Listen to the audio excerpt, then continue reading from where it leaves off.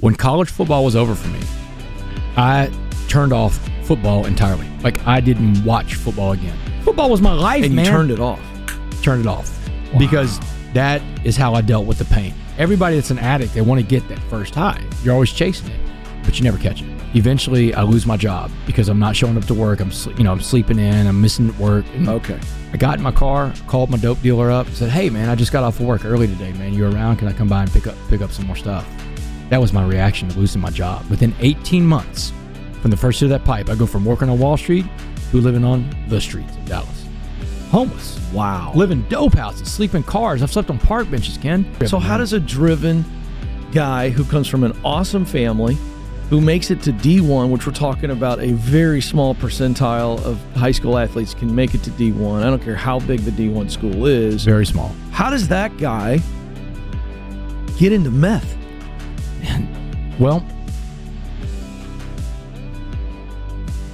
my guest went from Wolf of Wall Street to living on the street.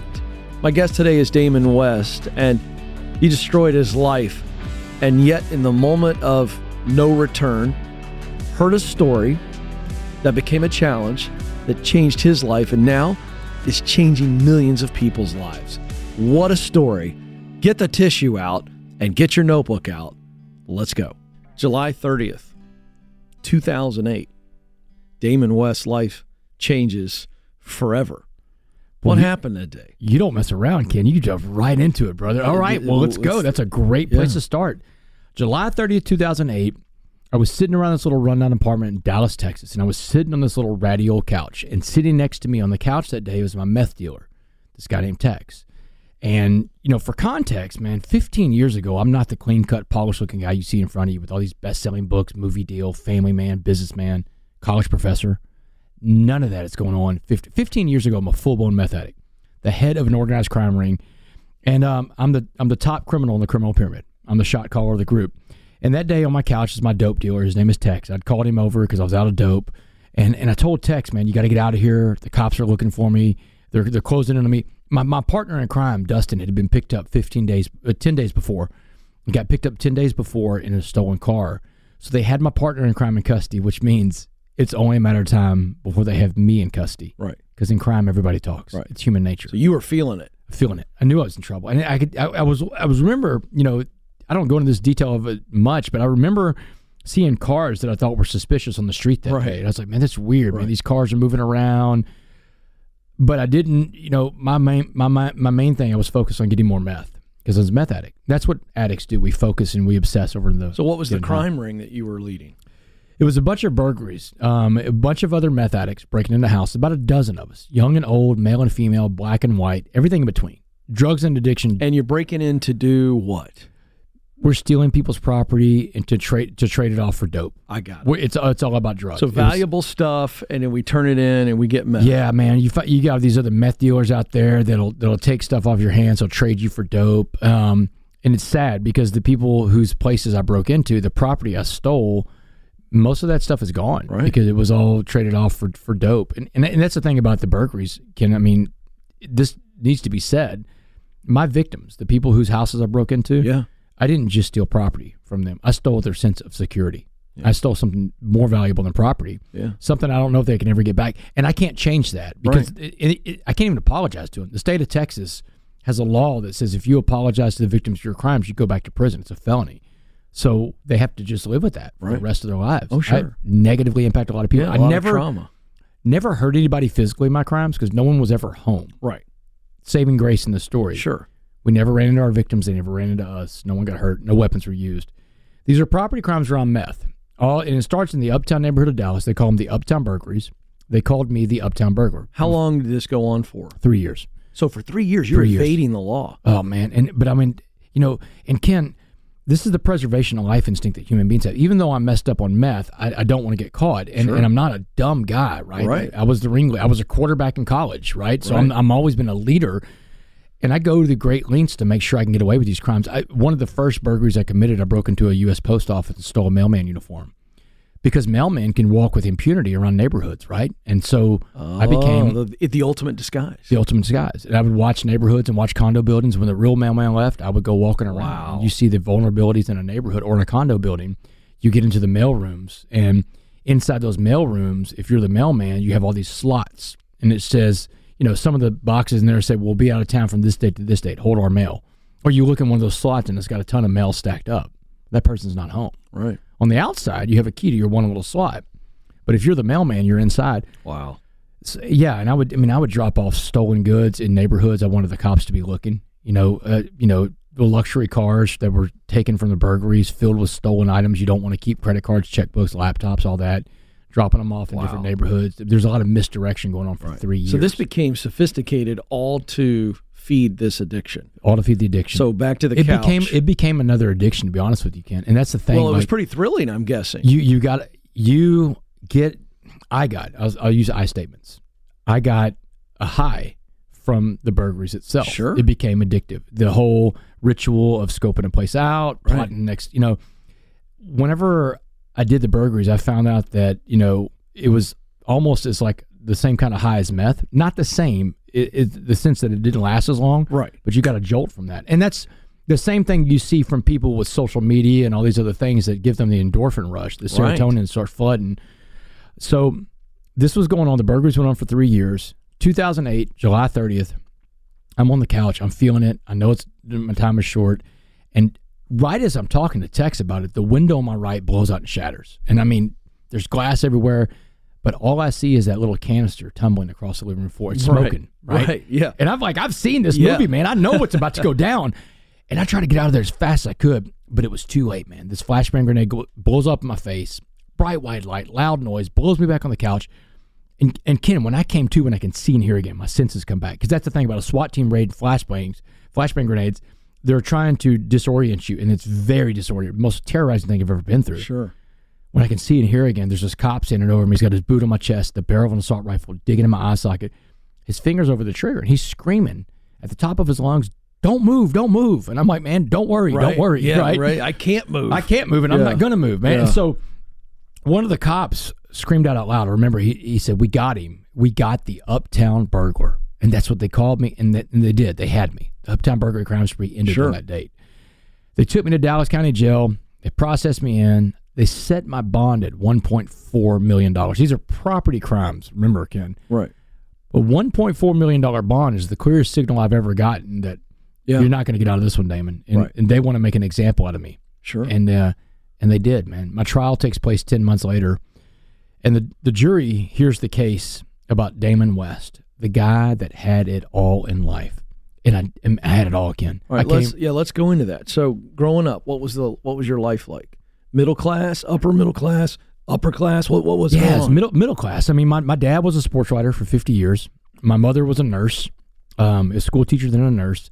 My parents were married for 55 years. My father just passed away this summer with stage 4 colon cancer. So when he passed away, they'd been married for 55 years at that point. So I didn't come from a broken home or split home. And a lot of support. A lot of support, man. A lot of support. I mean, and I had good grades. You were an athlete. I was an athlete. Where'd you play? Texas, man. I grew up in Texas, man. High school football is a big deal in Texas, man. It is like the deal, right? Yeah, right. And I got to grow up in that, man. Friday Night Lights. I was a starting quarterback for a 5A school for 3 years, man. Right. I mean, it just and then I got a scholarship to play football at the University of North Texas, Division I college football. That's right. Legit D1 program. That's it, man. And now I'm, by the time I'm 20, I'm the starting quarterback for a Division I team. But here's the thing that happened in my life at an early age. I got involved in substance abuse. And the first drug I ever did was alcohol. I think a lot of people's gateway drug is alcohol. Right. When I'm 10, I get my dad's beer one time. But I liked the way it felt. I liked the buzz that I got. Sure. So I started drinking more. When I was 12, I smoked my first joint. Had a lot of character issues. But because I could throw a football, I never really had to deal with those issues because it's Texas, man. High school football is the thing, and I'm the quarterback. But had it become a problem, or was it just I'm just sampling, it's a vice, but it's not controlling me? No, it wasn't I don't think it was controlling me, but I think it was a problem in the sense that every weekend I'm out getting drunk. And, you're drunk, you're driving. I live right on the border of Louisiana. In Louisiana, they don't have the same rules as Texas has. I mean, when I grew up, Louisiana was 18 years old to drink, but really if you could put the beer on the counter, you could buy it right. in Louisiana. So, I'm drinking and driving, partying a lot, not healthy, not safe. Do you think that you're just a kid, like millions of other kids in America and around the world who just sample alcohol and they go, of course, I love the way a buzz makes you feel. But or is there something else going on to where it maybe eased your brain? Did you have ADHD? Did you have, was it more than just being a kid and experiencing the feeling? Was there something more there? I'm just curious. Yeah, no, these are good questions. And I am ADHD. I didn't know that, but I just was wondering if it calmed you to a point where you go, I need the calm. Yeah, and I didn't get diagnosed with that until I was, sitting to go to a trial when psychologists and psychiatrists are testing you and everything, and they're like, your textbook ADHD.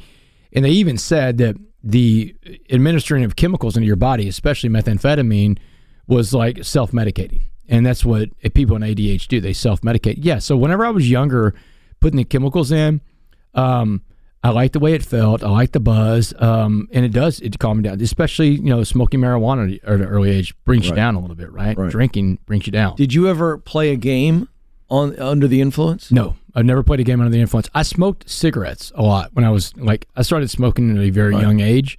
And again, a calming device. Yeah, and interesting. All throughout high school, I look back now and I was a great high school football quarterback. I was a really good college football quarterback, but I look back now, I'm like, I wonder how good I could have been if I wasn't putting the chemicals in. But the thing about me is I was so determined, Ken. When I get focused, that's the thing about being ADHD. You get focused on something. Right. You're laser focused. I'm driven, and I wanted to play college football, and I wanted to play Division I college football. I would get up, in the mornings before school started in high school, and I'd go run. I'd go throw footballs through a tire swing in the field across the street. What I do on the ground. I did stuff other people weren't willing to do because I wanted that scholarship. Always driven. So how does a driven guy who comes from an awesome family, who makes it to D1, which we're talking about a very small percentile of high school athletes can make it to D1. I don't care how big the D1 school is. Very small. How does that guy get into meth? Well, it seems so out of left field.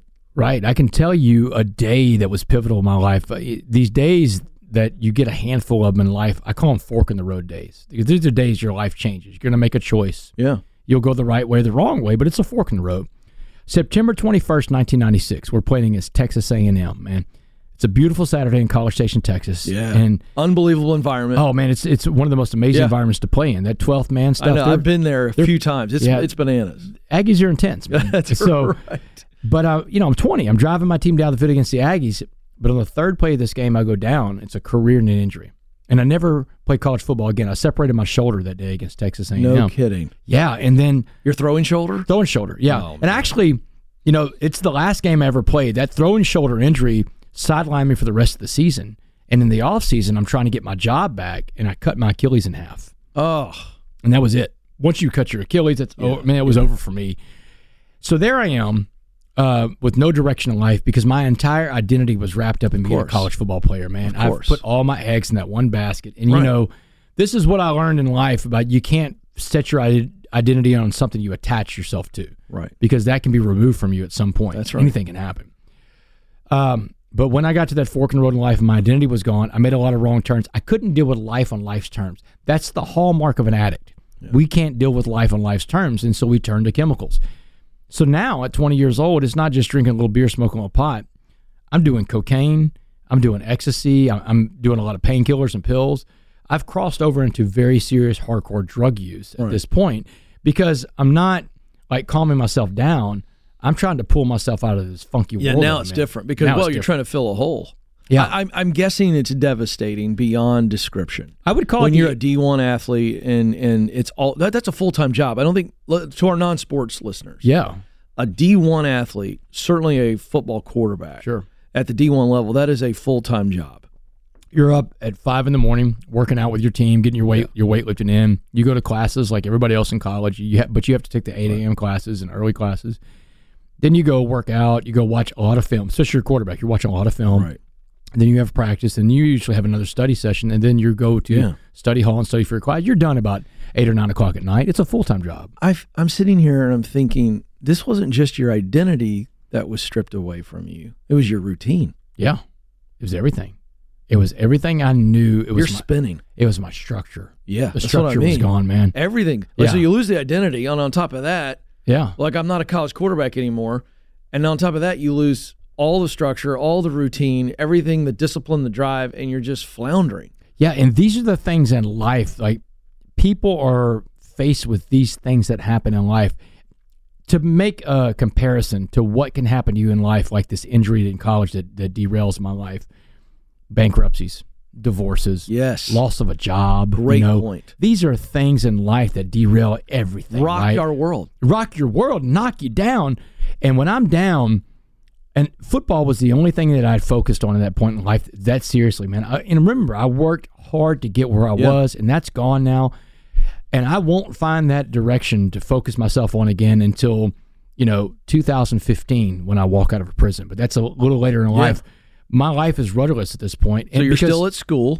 Still in school. You're sampling all these drugs. Doing all these drugs. I'm partying. I'm in a fraternity. Fast forward a little bit to where we leave school. You graduate? Graduate in 99. I was a very functional addict. I mean, I was able to graduate. Yeah, you're not a loser dropout.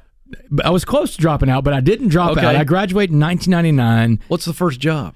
I worked for this company called Jobs.com. It was during the .com boom, man. It was, and Jobs.com was one of those ones, remember the .com, in 1999, the .com thing is moving. It's moving. 2000, the bubble bust. Right. And that's where I was working in the .com industry when the bubble busted. And after that job at Jobs.com, I took my severance and I moved to Washington, D.C. I always was fascinated with politics. I got a job working in the United States Congress. I worked for a congressman from Houston. After that, I left Congress to go work for a guy running for president. Who is that? A guy named Dick Gephardt. He was a Democrat from... you worked for Richard Gephardt? Yeah, I worked for Dick. Yeah, no way. I raised money for Dick all over America. I was a political fundraiser. Okay. And so... I mean, he's a legendary Democratic congressman. Yeah, in politics, for the listeners out there, like, in 2004, Democrats and Republicans are not even the same as what they are now. It's unrecognizable. Very, very different. It's unrecognizable. Back then, there was a lot of tension in politics, but at least they talked to each other. Right, sure. People work together. They found that common ground in the middle, because that's where things get done in politics, is the middle. And that's what you're seeing the erosion of in American political society right now, is there's no middle. Right. There's polarizing sides. Yeah. So you're working for him, and you're back and forth between Houston and D.C.? Oh, I'm all over the country raising money for Dick. Are you still dealing with substances? Yeah, I'm into cocaine a little bit. Right. But, I'm doing a lot of political work. And, in that political realm, you don't want to get caught with cocaine. Right. You can drink a lot, though. And that was the other thing I did a lot. That's part of the lifestyle. I drank. Yeah, it was an occupational hazard, with politics, man. Yeah, it's a large shrimp and a cocktail. Yeah. You have receptions every night of the week. Absolutely. I mean, and drinking in politics has always been there. You hear stories about, just to reminisce on how politics used to be, Tip O'Neill, when he was Speaker of the House, on Fridays, he would grab a six-pack and drive to the White House and go have a six-pack with his buddy, President Ronald Reagan. That is absolutely true. And they would discuss. That's when the politics got done, man. That's when the laws got made over a six-pack on Fridays. Yeah. So drinking was a very big part of politics, and that was really like the drug that I did more than anything throughout my entire life was alcohol. Are you still feeling a sense of pain from the loss of the identity? Is that still happening, or have you switched gears and you're going, all right, I'm going to go all I'm just curious, where's that part of your soul, your heart at this point? I have completely, it's a very good question. No one's ever asked me that. And here's the answer to that. When college football was over for me, I turned off football entirely. Like, I didn't watch football again. I didn't watch pro football. I didn't watch college. And look, man, I came from a very football background. My dad was a sports writer for 50 years.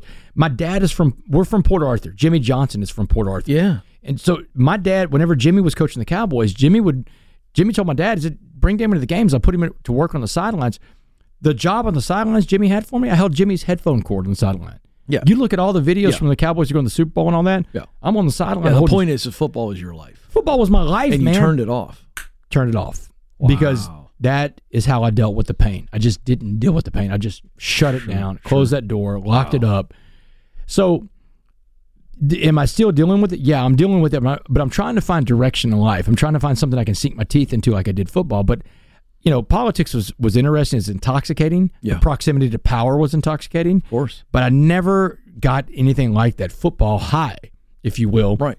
And so I didn't have the direction of my life. And in 2004, Dick drops out of the race for president. He loses in the Iowa caucus. And one of my dad's friends is a stockbroker in Dallas for UBS, United Bank of Switzerland. He runs the UBS branch in Dallas.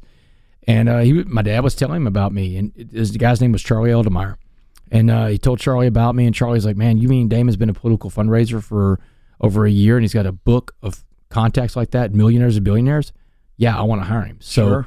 Man, I got this job at UBS. I mean, didn't even have to interview for it because I've got this book of business, Of course, right? yeah. So I go to the UBS. I start studying for the Series 7, Series 63.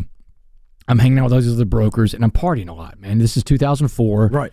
And I'm in an environment where doing cocaine. It's Wolf of Wall Street. It's Wolf of Wall Street, brother, and it's acceptable. So I'm out there partying, and Dallas is a very big partying scene back then that I've fallen into. There's drugs and alcohol, going out to clubs. So one day at work, I'm passed out of sleep. This is 2004. I'm passed out of sleep at work, been partying all night the night before. This other broker comes up. He sees me sleeping. He wakes me up, and he's visibly shaking. He's like, dude, wake up, man. You can't sleep on this job. The markets are open. You're messing people's money. They'll fire you. He said, come on down to the parking garage. I've got something that'll pick you up.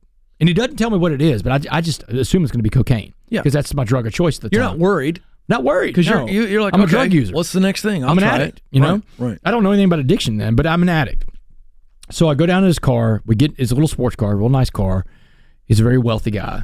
And he pulls out this glass pipe with these crystal rocks in it. And I kind of freak out on him, Ken. I'm like, man, what is that? Because to me, it's like something white trash. Like, what are you doing with a glass pipe? You know? Yeah. That's below. That's beneath Isn't that me. interesting? And I'm the stuff you've done to this point. Yeah, and I think I'm above this guy. And there's a warning system, though. Yeah, there's a warning system, but it's like a class, it's like a class below me in my mind, right? Like, oh, I see. It's kind of like, this looks a little shady. Yeah, it looks a little shady because it looks like something you see on the street, and I'm a sophisticated guy, right? I'm doing cocaine. Okay. Like, I'm doing the rich man's aspirin. Right. But this guy pulls out this pipe, and I'm like, man, what is that? And he's like, dude, it's crystal meth. Just relax. And I'm like, man, what are you doing with that trashy drug, man? I was like, I don't do that. I do blow. He's like, dude, trust me. Try this stuff one time. He said, you're gonna love this stuff. And it's a big upper? The ultimate upper. Okay. I smoked that drug one time, instantly hooked. Just like that. It was like touching a live wire. So much so, Ken, that when I touched that drug for the first time, you could have put me in a room with a mountain of cocaine. I never would touch it. And I never did. That was the last time I ever did cocaine. This is 2004. When I tried meth for the first time, my coke addiction's gone. And you're able to perform on this. At first, I thought it was the wonder drug because you're up for like 3 or 4 days at a time. You're focused. You're like, remember, the psychologist told me when I'm getting ready to go to my trial, self-medicating by doing methamphetamines is very typical for people with ADHD. In fact, the medication that we give you for ADHD is amphetamines. I'm smoking methamphetamine. And so this is just it's a super focus. You're able to focus. Super focused, but you're up for many days at a time. Meaning no sleep? No sleep. What goes up comes down. Oh, and so, I see. So then it's immediately addictive because you have to have it to perform. You become physically addicted to it. Wow. You get a physical addiction. There's drugs that you get physical addictions to. Opiates are like that. Opiates are the biggest physical addiction I think that people can get to. But so now you're hooked. Now I'm hooked, and that's all I do is I smoke meth, and I'm getting ready to try to take the Series 7. But at first I'm focused, super focused, but now I'm scattered all over the place, and it's not. And I'm trying to catch that first high because that's what everybody that's an addict, they want to get that first high. You're always chasing it, but you never catch it. And eventually I lose my job because I'm not showing up to work. I'm sleeping in. I'm missing work. And Charlie Oldemar brings me in the office one day, and he's like, "Hey, are you okay?" And I'm like, "Yeah, man, everything's great." And I'm high as a kite when he's talking to me. Right. He said, "Well, you failed your Series 7. You failed your Series 63. Wow. You're fired." And I couldn't even go back to my desk. He's like, we'll bring your stuff out to you. I got in my car, called my dope dealer up, and said, "Hey, man, I just got off of work early today, man. You around? Can I come by and pick up some more stuff?" That was my reaction to losing my job. Right. Didn't even care. Here's what I've found, too, Ken. Addicts. When we hear addiction in this country, we first go to drugs and alcohol. That's where our minds go. That's what we hear when we think about addicts. But addicts, you can be addicted to almost anything in this life. Right. Food, money, clothing, shopping, sex, pornography, the internet, Instagram, whatever it is, social media. Here's addiction in a nutshell. Addicts give up their goals to meet their behaviors. Yeah. That's what addicts do. Yeah. We give up goals to meet behaviors. Driven people, focused people, successful people, they'll give up bad behaviors to meet their goals. That's right. Not an addict. We give it all away. And I was like every addict in history. I gave away my job, my home, my car, my savings account, my family, my tethering to God. Within 18 months from the first hit of that pipe, I go from working on Wall Street to living on the streets of Dallas. Homeless. Wow. Live in dope houses, sleep in cars. I've slept on park benches, Ken. All right, I want to go back for a second because I'm just curious. I don't want to stay here long, but the moment that you lose your job, I understand you're high. I understand you're an addict. But you said something, you said, I didn't care that I lost my job. Is that true? Or was it not at least bone crushing on some level, no matter how high you were, no matter how addicted you were? Is it true that you didn't feel another sense of loss? I think that the thing I was concerned about more than anything is my family was going to find out about that. That was going to be, how was I going to explain that to them that I got? Because remember, it's my dad's friend that hired me. 100%. They're going to find out about that. Yeah. And addicts, we live in shame of the things we do. I've never met anybody, Ken, that was an addict that said, hey, when I was younger, growing up, I wanted to be a drunk. I wanted to be a drug addict. I wanted to be a criminal. I wanted to be a thief. Right. You know, growing up, I wanted to be Jerry Maguire. Before there was Jerry Maguire, I wanted to be a sports agent one day. I wanted to play pro football. Right. But I became all those other things because of addiction. I never met anybody in addiction that said, hey, that's what I want to be when I grow up. So shame is a big thing with addicts. And let me ask you this. Does shame start first and then the addiction is to cover up the shame or to take the feeling away from shame? Oh, it's a vicious cycle. So shame is first. Shame's a big part. Well, I think like in my case, I can just talk from That's what I want to know. Like, was there a sense of shame? I put in the chemicals first, and I felt the chemicals. I liked the way it felt, and I knew that anytime there was shame, stuff I had to deal with, I could just deaden that by putting the chemicals in. Got it. And especially when you get to the hardcore drugs, man, those are uppers. Cocaine, meth, those are uppers, man. You're picking yourself up. So shame is a big thing in addiction, and look, not to sit here too long, but in life, I think every addict in life has to have a program recovery. And a program recovery is how you have a program around you to keep you sober, because you're going to have these thoughts the rest of your life. Addicts, we have a 3-part thought process. Addicts have a thought, let's say it's to drink or do drugs. That thought becomes an obsession. We obsess over it. Then it becomes physical. We put in thought, obsession, physical. And here's the thing about your brain, Kim. Your brain has this thing called euphoric recall. Euphoric recall is when you only remember the good stuff, you forget about the bad. Right. And in addicts, we have euphoric recall on hyperdrive. Right. You know, we forget about the bad times. We just remember that good high and how that felt and how that takes us away from the bad times, the shame we may feel. In a program recovery, mine is AA. I go to AA meetings. I'll do it the rest of my life. I got a sponsor. I talk to him every week. We work the steps. In the 12 steps in AA, you get to the 4th step, which is where you make a searching and fearless moral inventory. Inventories are important, Kim. A business that does not regularly run an inventory will go broke. Right. Because you got to know what you have on the shelves, right? You got to know what you have in stock, what you don't have in stock. Yeah. You'll go broke too if you don't work a personal inventory in your life. Right. And that's what we want to do. We want to find out, what are our resentments? What are the things we fear? Why do we have these hang-ups? What are the things we're ashamed of? We get them all on paper, and we start working our way through them. And in a personal inventory, you want to find out the role that you play in all these problems. Mm-hmm. Okay, I feel shame about something. What role do I play? Well, here's the things I've been doing. I've got to work on those things over there. That's what a program recovery does in a nutshell. Wow. It gets you to work through all that stuff. And in the shame part, you come to step 8 and 9. Step 8 in the 12 steps is you make a list of all the people you've harmed. Right. And step 9 is when you make the amends to the people that you've harmed. Yeah. Except when to do so will cause them or you harm. Like in my case, I can't go apologize to any of the victims of my crimes. That would cause me harm to go back to prison. Right. And in that case, you make what's called a living amends. Living amends, when you just go do good deeds, you expect nothing in return. Right. That's how you deal with the shame of what you've done. You make the apologies to the people you've hurt. Yeah. But people that don't go through a program recovery, they carry that around with them forever. And that's why they keep going back out in their addiction. Because all this shame, it bottles up, it takes them. You got to keep your side of the street clean is the point in program recovery. Yeah. I just think it's so powerful for our audience, and I'm just thinking in my own life, what am I ashamed of? And shame is this unbelievably debilitating coat that we can put on that is so heavy, and it at the end of the day, it just makes us feel like we aren't worth anything, or we shouldn't carry ourselves out in public. So what do? We retreat to a cave, essentially, of medication. Absolutely. I just think there's somebody need to hear that today. Oh, absolutely. And it doesn't have to be like something terribly awful against humanity. No. But maybe something that a parent said to us, or a coach, or a teacher.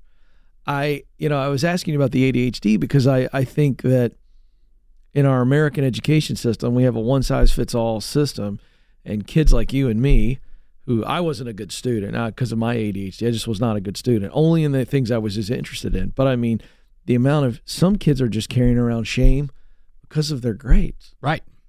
100%. I mean, it could be that. It doesn't mean you've done something. Well, when we grew awful. up, because we're about the same age. That's right. We grew up, they didn't have anything called, they didn't have ADHD. They just, you dealt with it. Yeah. My teacher in third grade, Miss Woodall, tied me to my desk. I mean, you know those little desks you would slide into, they got the little open side? She had a rope right there that when I got to my desk every morning, she would tie me up in there and make sure I couldn't get out of my seat because I'm out bouncing around. Like, that's not good. Yeah, but I mean, like, what message does that send? Yeah, but today I would have been diagnosed inside of 10 minutes. This kid's ADHD. Yeah.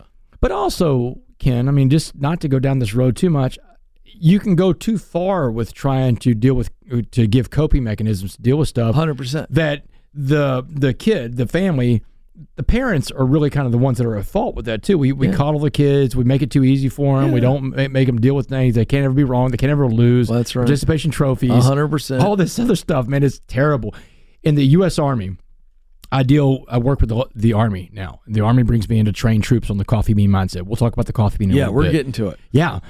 But one of the things the Army deals with is that a percentage of their enlistees that come in, the troops that come in, they get these broken bones and they get injured a lot in basic training. They fall down and break femurs and break tibias and fibulas. It's called soft bones. The Army's trying to figure out how to deal with what they call soft bones. And it's from these kids that have grown up inside their houses their entire 18 years. They've never been outside. They didn't fall out of trees. They didn't skin their knees up riding bikes. Soft bones is something the U.S. military is dealing with. And they have to put them on the sidelines, rehabilitate them, give them calcium pills, try to strengthen their bones up because for 18 years, they didn't do anything. That's the parents' fault, Ken. Right. That's the parents. 100%. Not parenting. Giving your kid a device. Letting the devices raise your kids. That's terrible. Yeah, I get it. It's absolutely true. Okay, so you get arrested that day. You're getting processed. The trial takes 6 days. The jury deliberates for 10 minutes. The jury comes in. Your lawyer says to you, this is not going to be good. And I know it's not going to be good, man. 10 minutes is fast, bro. That's not good. It's prepare for the worst. Anybody that's ever seen Law and Order, you know if a jury comes back fast like that. Yeah. And they sentence you. They sentenced to essentially life. 65 years in prison. 65 The judge years. read the sentence out loud with a smile on his face. Judge Snipes, he was elated. The prosecutor was elated that was a life sentence because... Here's what I want to ask you. When that decision comes down, I mean, it's one thing for her to say, this isn't good, prepare for the worst. Well, what did it feel like? Can you recall what it felt like when you heard 65 years? You getting punched in the stomach. You ever had the wind knocked out of you? You get hit in the stomach really hard? Many times. And you can't breathe? That's what it was like. It was like suffocating a little bit. And the other thought that went through my head is, oh my God, my parents heard that. They were in the courtroom. They're in the courtroom for 6 days. They were there. They loved me. They supported me. My mom told me when I was in Dallas County Jail, she said, baby, she said, we've loved you unconditionally ever since the day that God loaned you to us. Yeah. She said, do you understand what I'm saying? And I was like, yeah, I think I do. She said, good, because she said, I want you to know something. We just gave you back to God. There's nothing we can do for you more, Damon. She said, you are now a captive audience to God, and you better start listening to God. And she told me when I was in Dallas County Jail that, Damon, I've been praying for this. And I'm like, what do you mean? You've been praying for me to be locked up?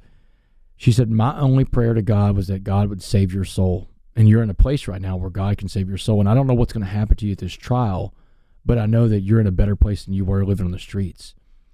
And that kind of comes back into my mind right after I get sentenced to life in prison is, oh my God, my parents just heard that. And what does that do to my mom's thought about God on this thing, man? Because I've torn my family apart with this thing. My biggest victims are my family. And if anybody would have ever done to my family what I did to my family, man, I'd probably try to kill them. Right. But I'm not going to kill myself. Right. But the jury just took my life away. Were you open to what she was saying? Did you have a relationship with God at that point? If you did, what was it? Yeah, I had a relationship with God, but it was a very one-sided relationship with God. It was like I wanted God on my terms. Right. I prayed every night in Dallas County Jail before my trial. There's no atheists in foxholes, Ken. So on the other side of that, when they lead you out and they take you, and you've got about, I think I know your story, it's about 2.5 months before they're going to take you to penitentiary, the state penitentiary. Are you mad at God? Are you questioning God? What's going on? No, quite the opposite. So when I prayed before the trial, it was so I could get out and get high again. Like I'll be a better guy. I'll get a job. I'll just smoke meth on the weekends. Wow. That's it. That was my prayer. That's the addict's prayer, brother. That's what addicts. So I've heard you say that. You're still going after all this. You're going, if you can get me out of this, I'll only do it a little bit. I haven't hit rock bottom yet, right? You know? But the trial, like my book, The Change Agent, that's where the prologue starts off. Rock bottom is May 18th, 2009. That's the last day of my trial. You know, that's the sixth and final day. They come back with That's when you hear the sentence, and that's rock bottom. Yeah. Here's the sentence. Like, you know, you asked me what it felt like being kicked in the stomach. My parents hear that. But it felt like rock bottom. And I'm like, this is rock bottom. Right after the trial was over, my mom and my dad get a real quick visit with me. My mom makes me promise I won't get to any of these gangs and I won't get any tattoos. In fact, she says, no gangs, no tattoos. Come back as the man that we raised or don't come back to us at all, Damon. I'm not playing. That stuck, didn't it? Stuck, man. But I didn't know how I was going to do it, man. And I remember I agreed to it, but I was so full of fear. Yeah, and how could you even know what it's about to be like? Yeah, because I've never been to prison. I don't know anybody that's been to prison before. So I get back to my pod that I got a couple months before the prison bus comes to get me. May 18, 2009, it's a very big day in my life. Yeah. It's the day that I get sentenced to life in prison when I lose my life to a jury in Dallas because of the things I did. So I want to also make sure everybody knows. Right. I own all my behaviors. I deserve to go to prison, and now I'm going. But on that day, I get back to my pod in Dallas County Jail, and all the other inmates I live with in this pod, they're all staring at me. My trial was very high profile. It was on TV every day, one of those courtroom dramas. Everybody knows I got life. And I mean, everybody's just staring at me, Kim. No one will come near me. I think they're afraid they're going to catch a life sentence, right? This guy's contagious. Right. So if I get too close to him, and all I want to do is cry. But you can't cry in that environment. You can't. So I have this stone face, and I'm walking through. The only place you can cry in a jail and a prison is in the shower because nobody can tell you've been crying, right? You're coming out of it's a wet environment. Your eyes are watery anyway.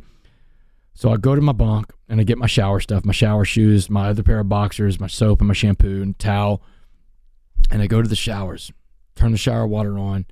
Shower water hits me, and the tears just start coming. It's just water where I start crying. I'm bawling. And I'm talking to Jesus. I'm like, man, I'm lost. I don't know what to do. I'm sorry. Will you take me back? And man, it's that moment right there. Jesus is talking to me in the shower. Come on, Damon, get on my back. Let's go. I got you. Right. There was no admonishment. No, like, you didn't listen to me. You didn't do what I said. That's how it is with the power of Christ, man. Right. You just got to. Just got to say, hey, man, I'm ready. I'm ready to go. And he's ready. He's waiting for you. That's the thing about Christ. He's always waiting for you. You know, some people will say, like, well, someone found God when they were in prison. Man, God's not hiding. Right. You know, where did you find him? Under your bunk? Isn't that true? You're the one that's been hiding. Yeah. And I'd been hiding from Christ all those years. When you live in your addiction, you can't worship two masters, you know? And your master is the drug. That's the thing about addiction, man. Most addicts that I've met, most addicts that I've met, Kim, they're not bad people. They're sick people that do bad things in their pursuit of their high. And you know what? I agree with it, but I want to reframe that. Just and tell me what you think of this. They're not bad people. They're people who think that they're bad. Yeah. Based on what you told me. Well, they've done bad things. They have. Yeah. And so have I. Yeah. But there's a difference between me and an addict in the sense of we've all done bad things, but they think they're bad. Sure. It becomes their identity. The shame is what I'm coming back to. You say, it's very powerful. I've never heard it shared that way, that we're all one bad moment from becoming an addict. Yeah. And when I go back to the definition of addiction, it's not just drugs and alcohol. No, this is anything. that's exactly right. People cope in different ways with their shame. People are addicted to shopping. Yeah. People salve their wounds with debt. Yeah, credit cards or gambling. To your point, those packages coming in from Amazon all the time. You know, people go watching these shopping shows all day long and shopping. Man, that feeds their brain. They get the rush from that. Man, they get the bounce. It's a loss of value. That's a loss of value. That's a good way to put it. And when you make the apologies that you have to make in a program recovery, the 9th step for us in AA. When you make the apology, here's 2 things that apologies do in life, and someone out there needs to hear this. When I make an apology to someone I've harmed, and I have to, this is at the end of the day, I'll tell you what I do, what ritual is, but I've got to make apologies. I can't live, because if I carry that around, that can become a resentment at me. Yeah. I can resent myself for the things I did. But the apology does 2 things. First, it's going to free the other person of what you did to them. That's the most important thing, because they didn't deserve whatever it was you did. Right. Let them go, set them free, make the apology. But here's the thing about apology. An apology has a period at the end of I'm sorry. There's no comma, but. Now you're justifying what you did. It's not even an apology anymore. It's something totally different. Sure. But the apology, when made the right way, here's what you have to know. Someone you're giving an apology to doesn't have to accept your apology. That's right. That's not a part of the equation. That's right. The transaction is, I'm going to make this apology because, 1, I'm going to free that person from what I did to them. Yeah. That's going to set them. Whether or not they set themselves free, I can't control that because I can only keep my side of the street clean. Right. But if I make the apology, I give them the chance to free themselves from what I did to them. Right. And maybe it takes longer depending on how bad the offense was. But the other thing that it does, it frees you from carrying that around. Yeah. I don't have to carry that around for the person that I harmed. That's right. The shame. Yeah. It frees you from the shame. And apologies are good for that. That's such a huge part of the value issue. Okay. Our time, I want to fast forward. You're in the county jail. I love that you shared the promise to your mother. And now you're going, all right, how do I survive this? And you run into a guy. Yeah. Who drops an unbelievable parable or a metaphor on you. Yeah. That sets you up to win. Share who's the guy and what's the metaphor. So to set this up, just remember, the day that they took my life from me, with the trial, with the verdict, I come back to Christ. I get my life back, right? So I've given my life to Jesus, and I'm walking around, and it's hard, man. I'm scared to death. I don't know what I face, and this is the thing, I learned from a lady in prison that was a volunteer chaplain. She told me the secret to faith was that if you're going to pray, don't worry, and if you're going to worry, don't pray. That's the secret to faith. You're going to let God do his job, or you're going to try to do his job for him. I didn't know what the secret to faith was when I was in Dallas County Jail waiting to go to prison. But I did know that God can use any messenger to get through to you. And these messengers in life, they don't always look like you can. They don't come from the same background. Sure. They could be totally different. One of the biggest messengers in my life was a black Muslim man in Dallas County Jail. This guy looks nothing like me. He's from the streets of Dallas. He's a Muslim. I'm a Christian. Yeah. But he reaches out to me. He's always making sure I'm, okay. He's a real positive guy. His name is Muhammad. And he shares with me one day, he said, here's how you're going to keep the promise to your mom. He said, I want you to imagine prison as a pot of boiling water. And you're going to have 3 choices how to respond to this pot of boiling water in life. You can be like a carrot that becomes soft in the boiling water, an egg that becomes hard, or you can be like a coffee bean, which changes the pot of boiling water into a pot of coffee. Yeah. And he said the coffee bean is the only thing that can change the water because the power was inside the coffee bean to change the atmosphere around the coffee bean. And he said the power is inside you, just like it's inside the coffee bean. And he said, in fact, the coffee bean is the smallest of the 3 things, but it had so much power inside of it, it changed the world around it. And, even though this guy's a Muslim and I'm a Christian, I recognize right away that the power of the coffee bean he's talking about is the power of Christ inside you. Right. It's in you. It's in all of us, But we have to believe in that. We have to have faith in the power of the coffee bean, the power of Christ inside of us. And so when he told me this, it was like a light bulb went off. It was like I could wrap my brain around that. I've got 3 choices, and the choice is mine. It was empowering, Ken, because now the power was back inside me. And if I keep the power inside me, well, I wouldn't just survive prison. I could thrive inside of a prison. And the last words he ever said to me, the last words he ever spoke to me on earth, be a coffee bean. And then the prison bus comes to pick me up. They take me off to the Texas Department of Criminal Justice. And I have to go live in a supermax prison. And when you get a life sentence in Texas, they segregate you out from the rest of the prison population. They want to get escape off your mind. And so their answer to that is they take you and they put you in a building with nothing but lifers. And you have to live in the life sentence building for 5 years before you can come off the building. So that means you don't get to go to school. You don't get a job. You don't get to leave the building. The rec yard's even on your building. So you just stay on this building, this island that's really secure with 432 people. Everybody's got life. It's the most dangerous place in the world because it's the most hopeless place in the world. When there's a void of hope, darkness, negativity, evil will fill that void. That's why prisons are so dangerous. That's right. because there's a lack of hope inside that place. Yep. The movie Shawshank was so powerful because the movie Shawshank is really just about hope. Yeah. Depending on the perspective of the guy. If you're Andy Dufresne, you're the guy with hope. If you're Red, you have no hope. And it was Andy who poured hope back into Red. Yeah. And by the end of the movie, Red realizes hope is a good thing. Yes. Every human being has to have hope. When I walked in prison, Ken, you could smell it in the air. You could smell the hopelessness. You could smell the fear in the air. And prison was hard. The hardest thing I've ever been through, most violent thing I've ever been through. For 2 months, I fought constantly. And I probably got in 36 fights those first 2 months, and I lost 75% of my fights. I got my butt kicked all over prison. Right. But I won all my fights because Muhammad told me this. He said, you don't have to win all your fights, but you do have to fight all your fights. Which is such a mic drop. Oh, my God, man. There's a lot of depth in that statement that you have to sit in. And you don't have to win all your fights, but you do have to fight all your fights. And the idea there is I think that's a challenge to how to fight through adversity. Here's the expectation you most meet of us it have head on with adversity, right? Yeah, we got to take care of it. We got to win. You can't. If you don't win, you lose. Yeah, no. Yeah, it's just facing adversity. He brought the expectation back down here. Yeah, I just have to survive.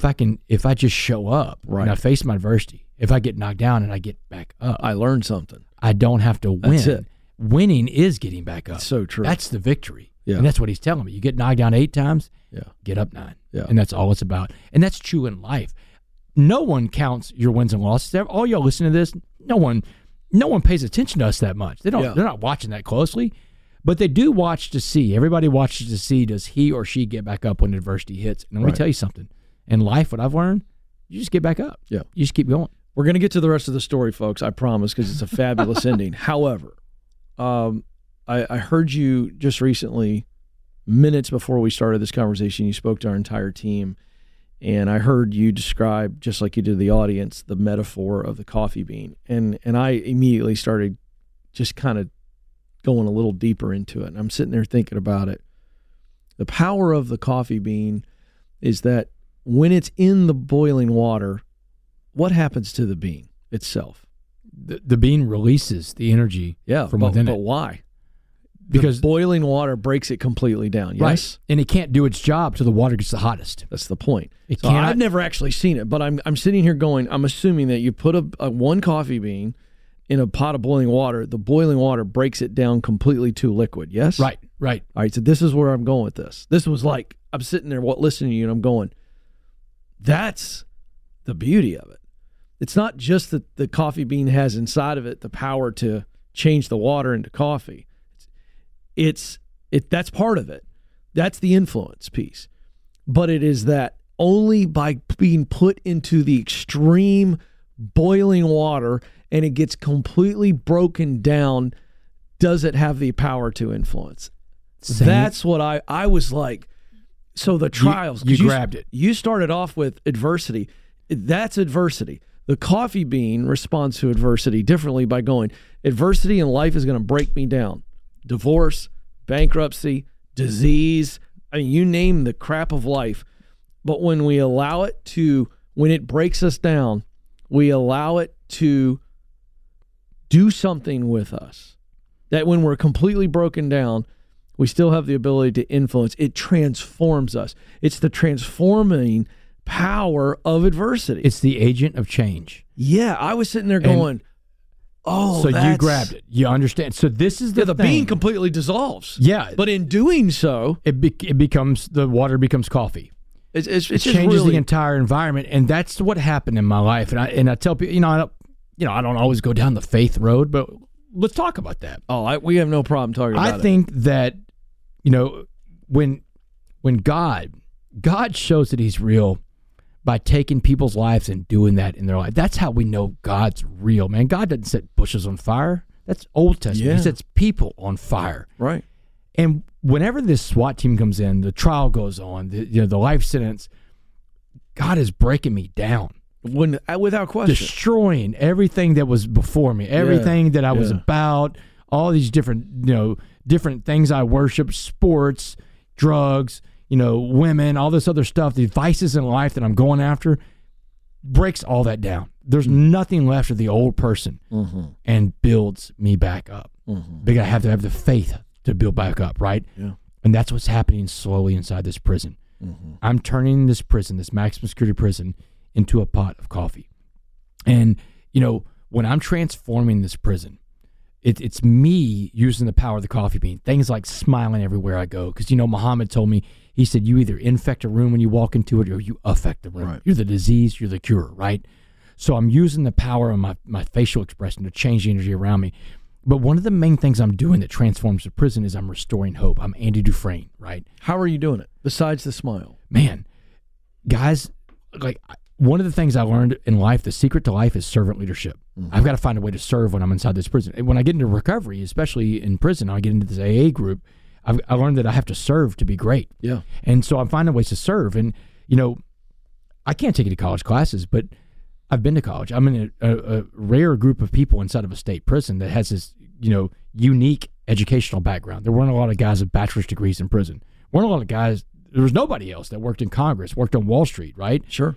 So I could teach guys how to read, how to write. I would hold class inside of a prison cell that, we couldn't leave our cell to go do anything, but I had groups of guys that would come to me to teach them how to read and how to write. The humility it took for a grown man that's 56 years old to ask me, can you teach me how to read so I could take the GED test one day and I could be a better man for my family. Wow. Restoring hope.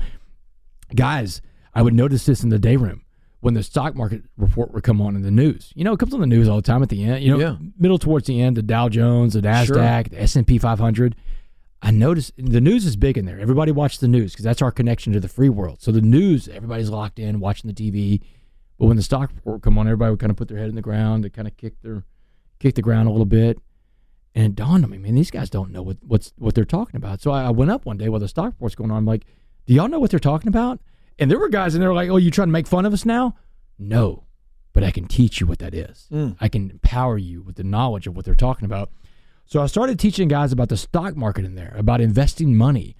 And before you knew it, man, these guys had their own black market stock market. They were buying stuff off the commissary, soups and stamps and stuff like that, and they started their own little stock market game. These guys were empowered with knowledge. Yeah. That's the thing I had to transfer. We all have something to transfer to humanity, right? Right. My job in there was to transfer hope through things that I had in life that were unique in there. And that's the thing about the quilt. We'll call it a quilt of society. When we get away from just being locked in our own selves and being siloed, and we say, hey, what do I have to offer the society around me? That's how society grows. Yeah. That's how we become a better version of ourselves. Right now, we don't have that going on a lot in society. Social media is actually antisocial. It silos people away from being in that quilted fabric of society. It's one of the worst things ever happened to humanity. But in prison, there's no social media. Yeah. There's nothing like that. It's all these people around this little prison. Is a society that is built up of the people in there. The rules are made by the people in there. But when you have someone who comes along that shows them that they can be a better version of themselves. I said 4 words to people all the time in there, and it wasn't be a coffee bean. It was, I believe in you. Yeah. I believe in you, man. Those 4 words, every human being needs to hear those 4 words. Yeah. But I would go around telling these men, I believe in you, man. You can do this, I put the power of belief back in. I changed the way they think. Yeah. The coffee bean thing is just stuck, and you're like, I'm going to do it. So I'm going to fast forward the story for sake of time. Yeah. You get in front of the parole board. You do well. Yeah. And they go, all right, we're going to give you a shot. Yeah. 2015. 2015. And so you walk out after 7 years? 7 years, 3 months, 18 days. Not anybody's counting, but November 16th, 2015. Yeah. You come out. Come out. And this is the part of the story I have not heard. Hell, this is crazy. What happens next? Ken, so I've got this dream. You can't get a job, right? Well, no, I had a job. This is God, man. I got a job working at a law firm. I did my own legal work when I was in prison. Got the attention of all these other lawyers in Texas.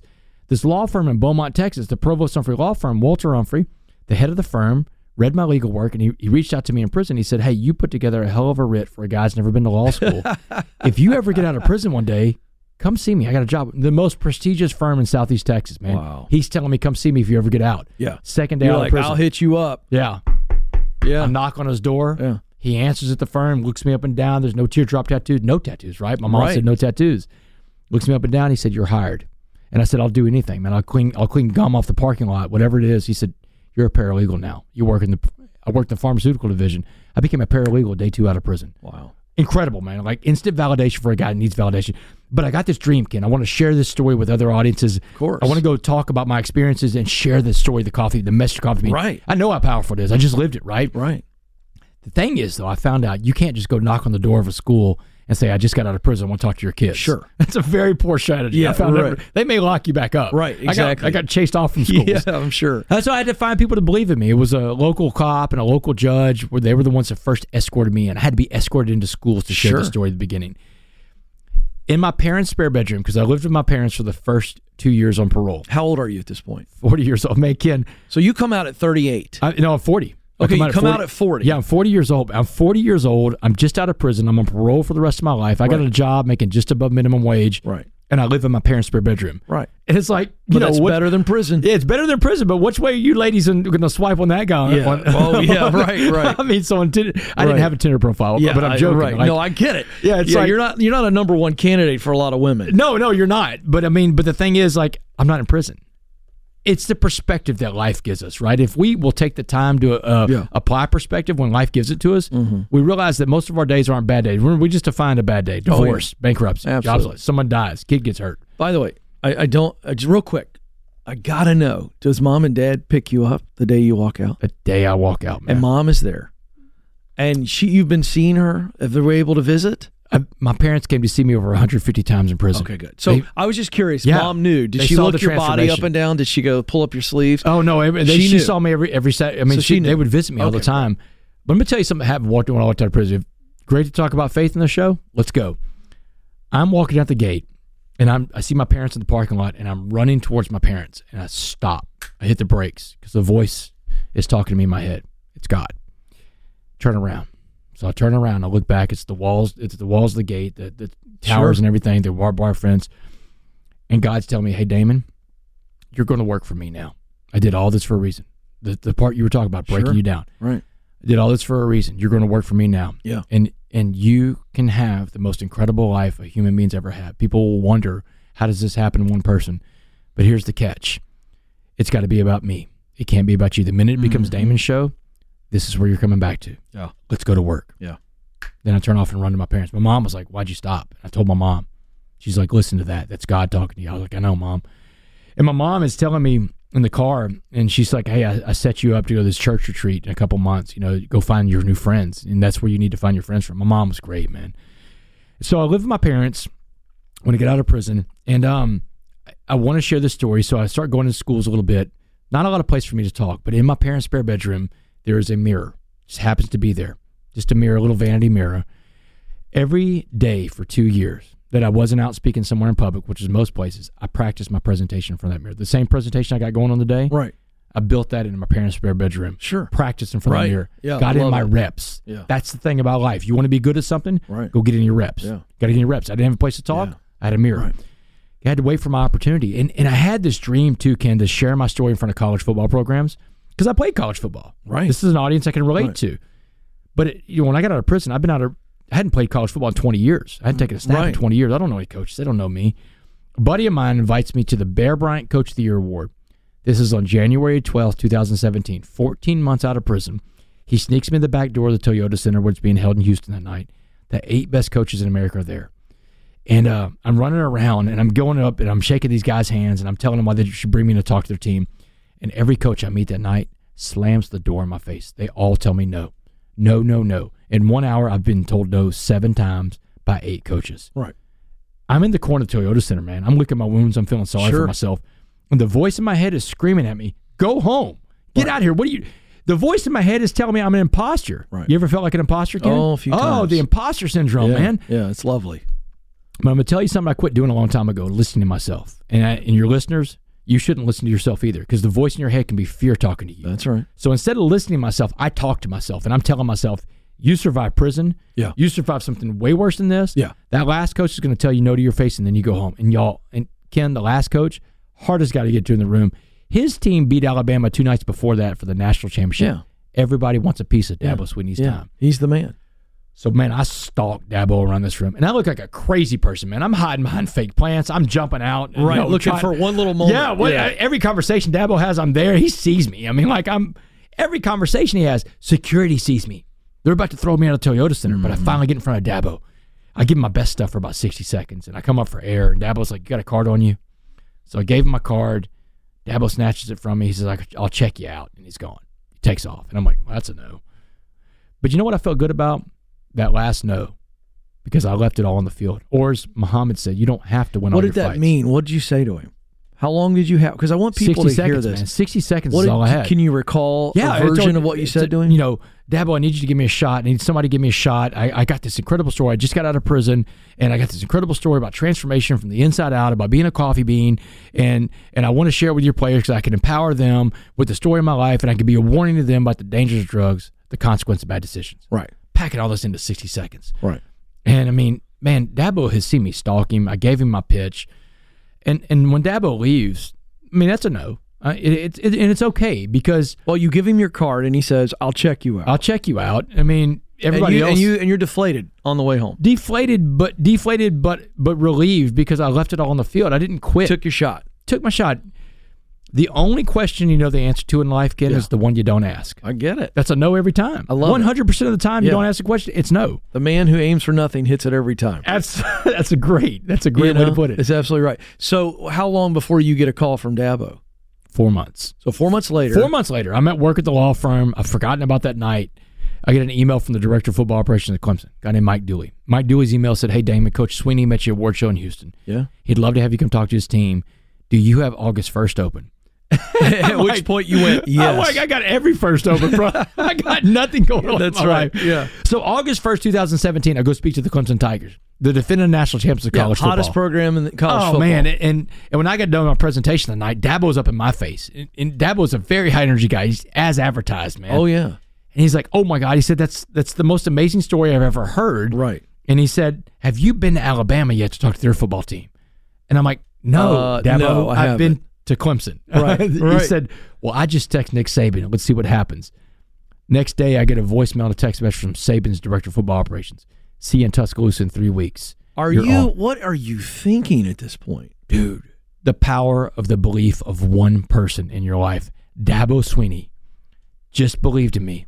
Yeah. And he picked up the phone. He calls Nick Saban, arguably the best two coaches in college football. And you're just like, okay, God, I'm just going to keep doing this. Let's go. I'm like, let's go. But remember, I have prepared for this day because that's what I wanted people to remember. I worked on that presentation, man. I've prepared for this day. Yeah. Dabo didn't hear a guy coming and giving his 12th presentation, his 13th presentation. My all-time favorite quote on preparation, you're going to love this if you haven't heard it. It's from John Wooden, the legendary basketball coach at UCLA. He said, when opportunity comes, Clemson, football team, when opportunity comes, it's too late to prepare. Yeah. Like fixing the leaky roof in the rain, right? You have prepared for this moment. I'm sure you were nervous. Oh, yeah, I was nervous. But I mean, what's your nerve level when you're talking? You're giving a talk, and Nick Saban's on the front row with his sockless loafers. It's interesting that you said that because Nick Saban is the only coach in America that sits the front row center seat. I know. I've seen it many times. And it is like, and he is taking notes and he's watching you. How nervous were you? Little, but not. I've got perspective.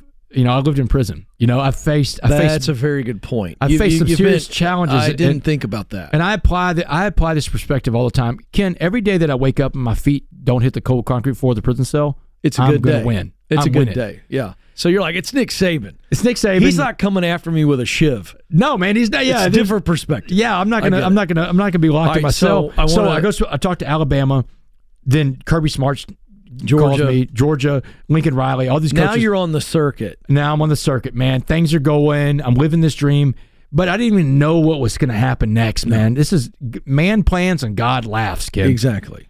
So August of 2018, I'm at work at the law firm. My cell phone rings. The other end of my cell phone is this guy named John Gordon. Yeah, good friend of mine, been on this program. One of the biggest motivational speakers and authors in America, biggest keynote speaker there is, millions of books sold. John calls me up. He says, hey, Damon, I got your number from Dabo. He said, I just talked to the Clemson football team, and Dabo brought me in the office for 30 minutes afterwards to tell me your entire story. Wow. He said, but Dabo told me the story of the coffee bean. And John said, Damon, John said this before the pandemic. He said, the world needs the coffee bean message, Damon. Let's deliver this message to the world. Write a book with me. We'll call it The Coffee Bean. Right. The summer of 2019, The Coffee Bean comes out. Exactly 10 years from when I first heard the story from Muhammad in a jail cell in Dallas County. This book comes out, takes the world by storm. Bestseller in America, gets a global publishing deal. That book is on the shelves of all these other countries: Chinese, Spanish, Arabic, French, Italian, German, Korean. But it all goes back to that one night in Houston, Texas, January 12th, 2017, after 7 no's. And the voice in my head is telling me to leave. And if I listened to the voice in my head that night, Ken, we're not having this conversation today. Right. The world doesn't have the coffee bean message. Yeah. And that's what I tell people all the time. You can't give up in life. You can't quit before the miracle happens, before your Dabo Sweeney moment. Yeah, I think it goes back even further, and you know this. It goes back to a moment in prison where an old African-American guy who's converted to Islam, and he's just sitting there looking at you, and he tells you, boom, and he drops this little story on you, and those 4 words, you're on your way to the penitentiary, and you decide to believe that. That story, the power of that story, has turned into an amazing story for you. You've truly lived this out, and I love this. I want to wrap the conversation because the audience needs to hear this. We're back in the story a little bit. You're out, and you want to hunt this guy down and say, hey, you got me through. This story got me through. This is the most frequent question I get, too, man. Have you ever found Muhammad? And so we got to wrap it with this. Take us through that story. So this is the thing. Like, this is the one word in life I tell people to tie all your goals, all your ambitions in life, tie it to one word: integrity. Integrity is who you are when no one else is watching. If you have integrity in all the things you do, you have a life worth living. You have a life that God is happy of. That's what we're about. We're supposed to be integrity people. So I get out of prison 2015. I go back to Dallas County Jail. I asked him, I said, I'm trying to find my friend Muhammad. And they're like, listen, Mr. West, we don't have any records of a Muhammad.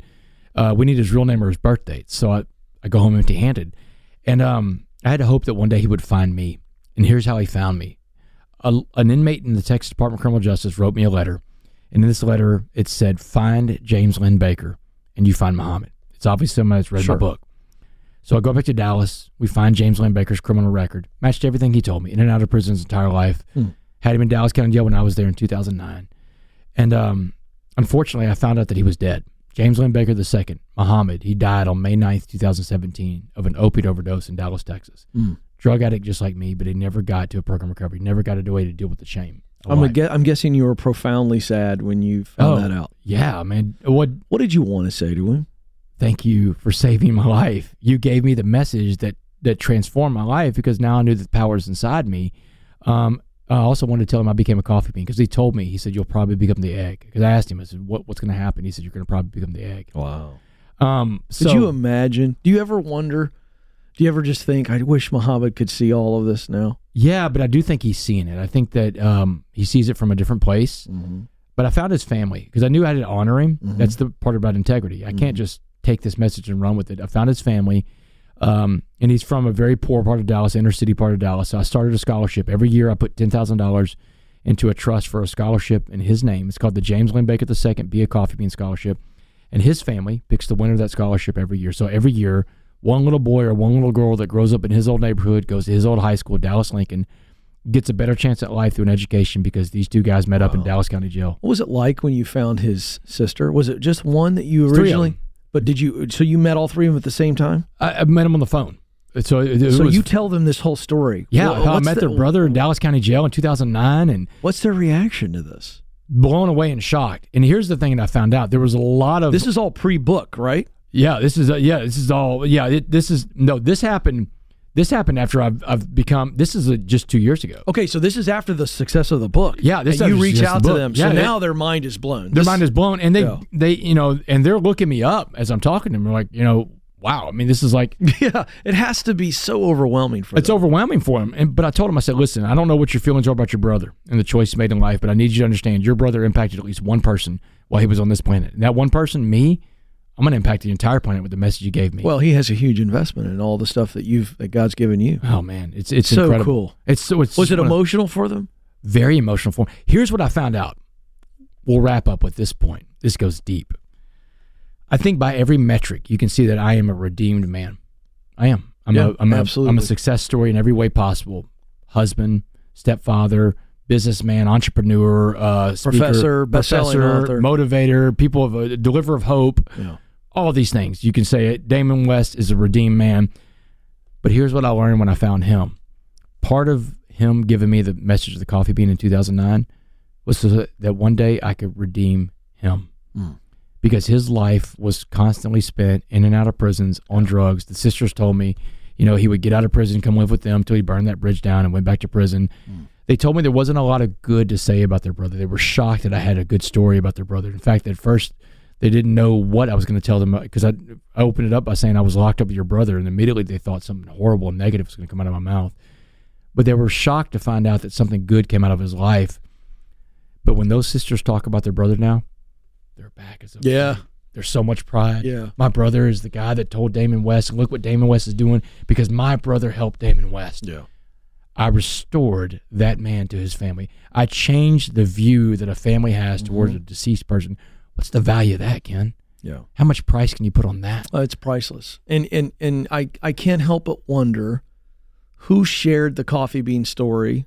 I asked him with Muhammad. Who was the one that told him about it? And they agreed that it had to be their grandma, because the grandma always spoke in parables. Interesting. And I said, had y'all ever heard it? They said, no. But Damon, we never needed to hear it. You did. So the power of this, and I have goosebumps all over me. Crazy, man. I'm getting choked. The grandmother or someone tells Muhammad this story. Yeah. We started this conversation with you sharing your story of addiction, and you shared that it's about shame. And then I said, it's ultimately about value. Shame comes when we feel like we've done something, or somebody's done something to us where our value has been decreased. Right. Shame is a result of a decrease of value. It takes away. And I'm sitting here thinking right now, somebody tells this prisoner the story. This dude looks at you, transfers that story to you. He never believed that he could be it, but he thought that you could. I mean, at the end of the day, he shares a story, but he never recovers. He ends up dying from an overdose. That's the warning in the story. You can sit on all the knowledge in the world. My goodness. You could have all the knowledge in the world. You can be the smartest person that ever walked this earth, but if you can't apply your own knowledge, it's so true. It does you no good. And that's just what he sat on that message his entire life, and he died in his addiction. He died in his addiction, and that's that's heavy on me. Yeah, yeah. You can have it all. I mean, at some point, it's a warning to me. Yeah, all of us. I can have I've got the coffee bean, right? I'm living it, but if I stop living the principles of being a coffee bean, and that's the warning. If you don't feel today, folks, and if you've got somebody in your life that needs this message, I'm begging you to share this. If you lose sight of your value, it's deadly. Deadly. Deadly. You could die in it. And your soul dies, and then the body follows. That's it. And that's just hit me. How sad. Yeah. But how profound. Still redeeming and profound that he never truly believed it, that he could be a coffee bean. But he thought, I think maybe you can. Right. Pretty interesting. Pretty wild, man. We'll leave it at that. Damon West. The book is The Coffee Bean.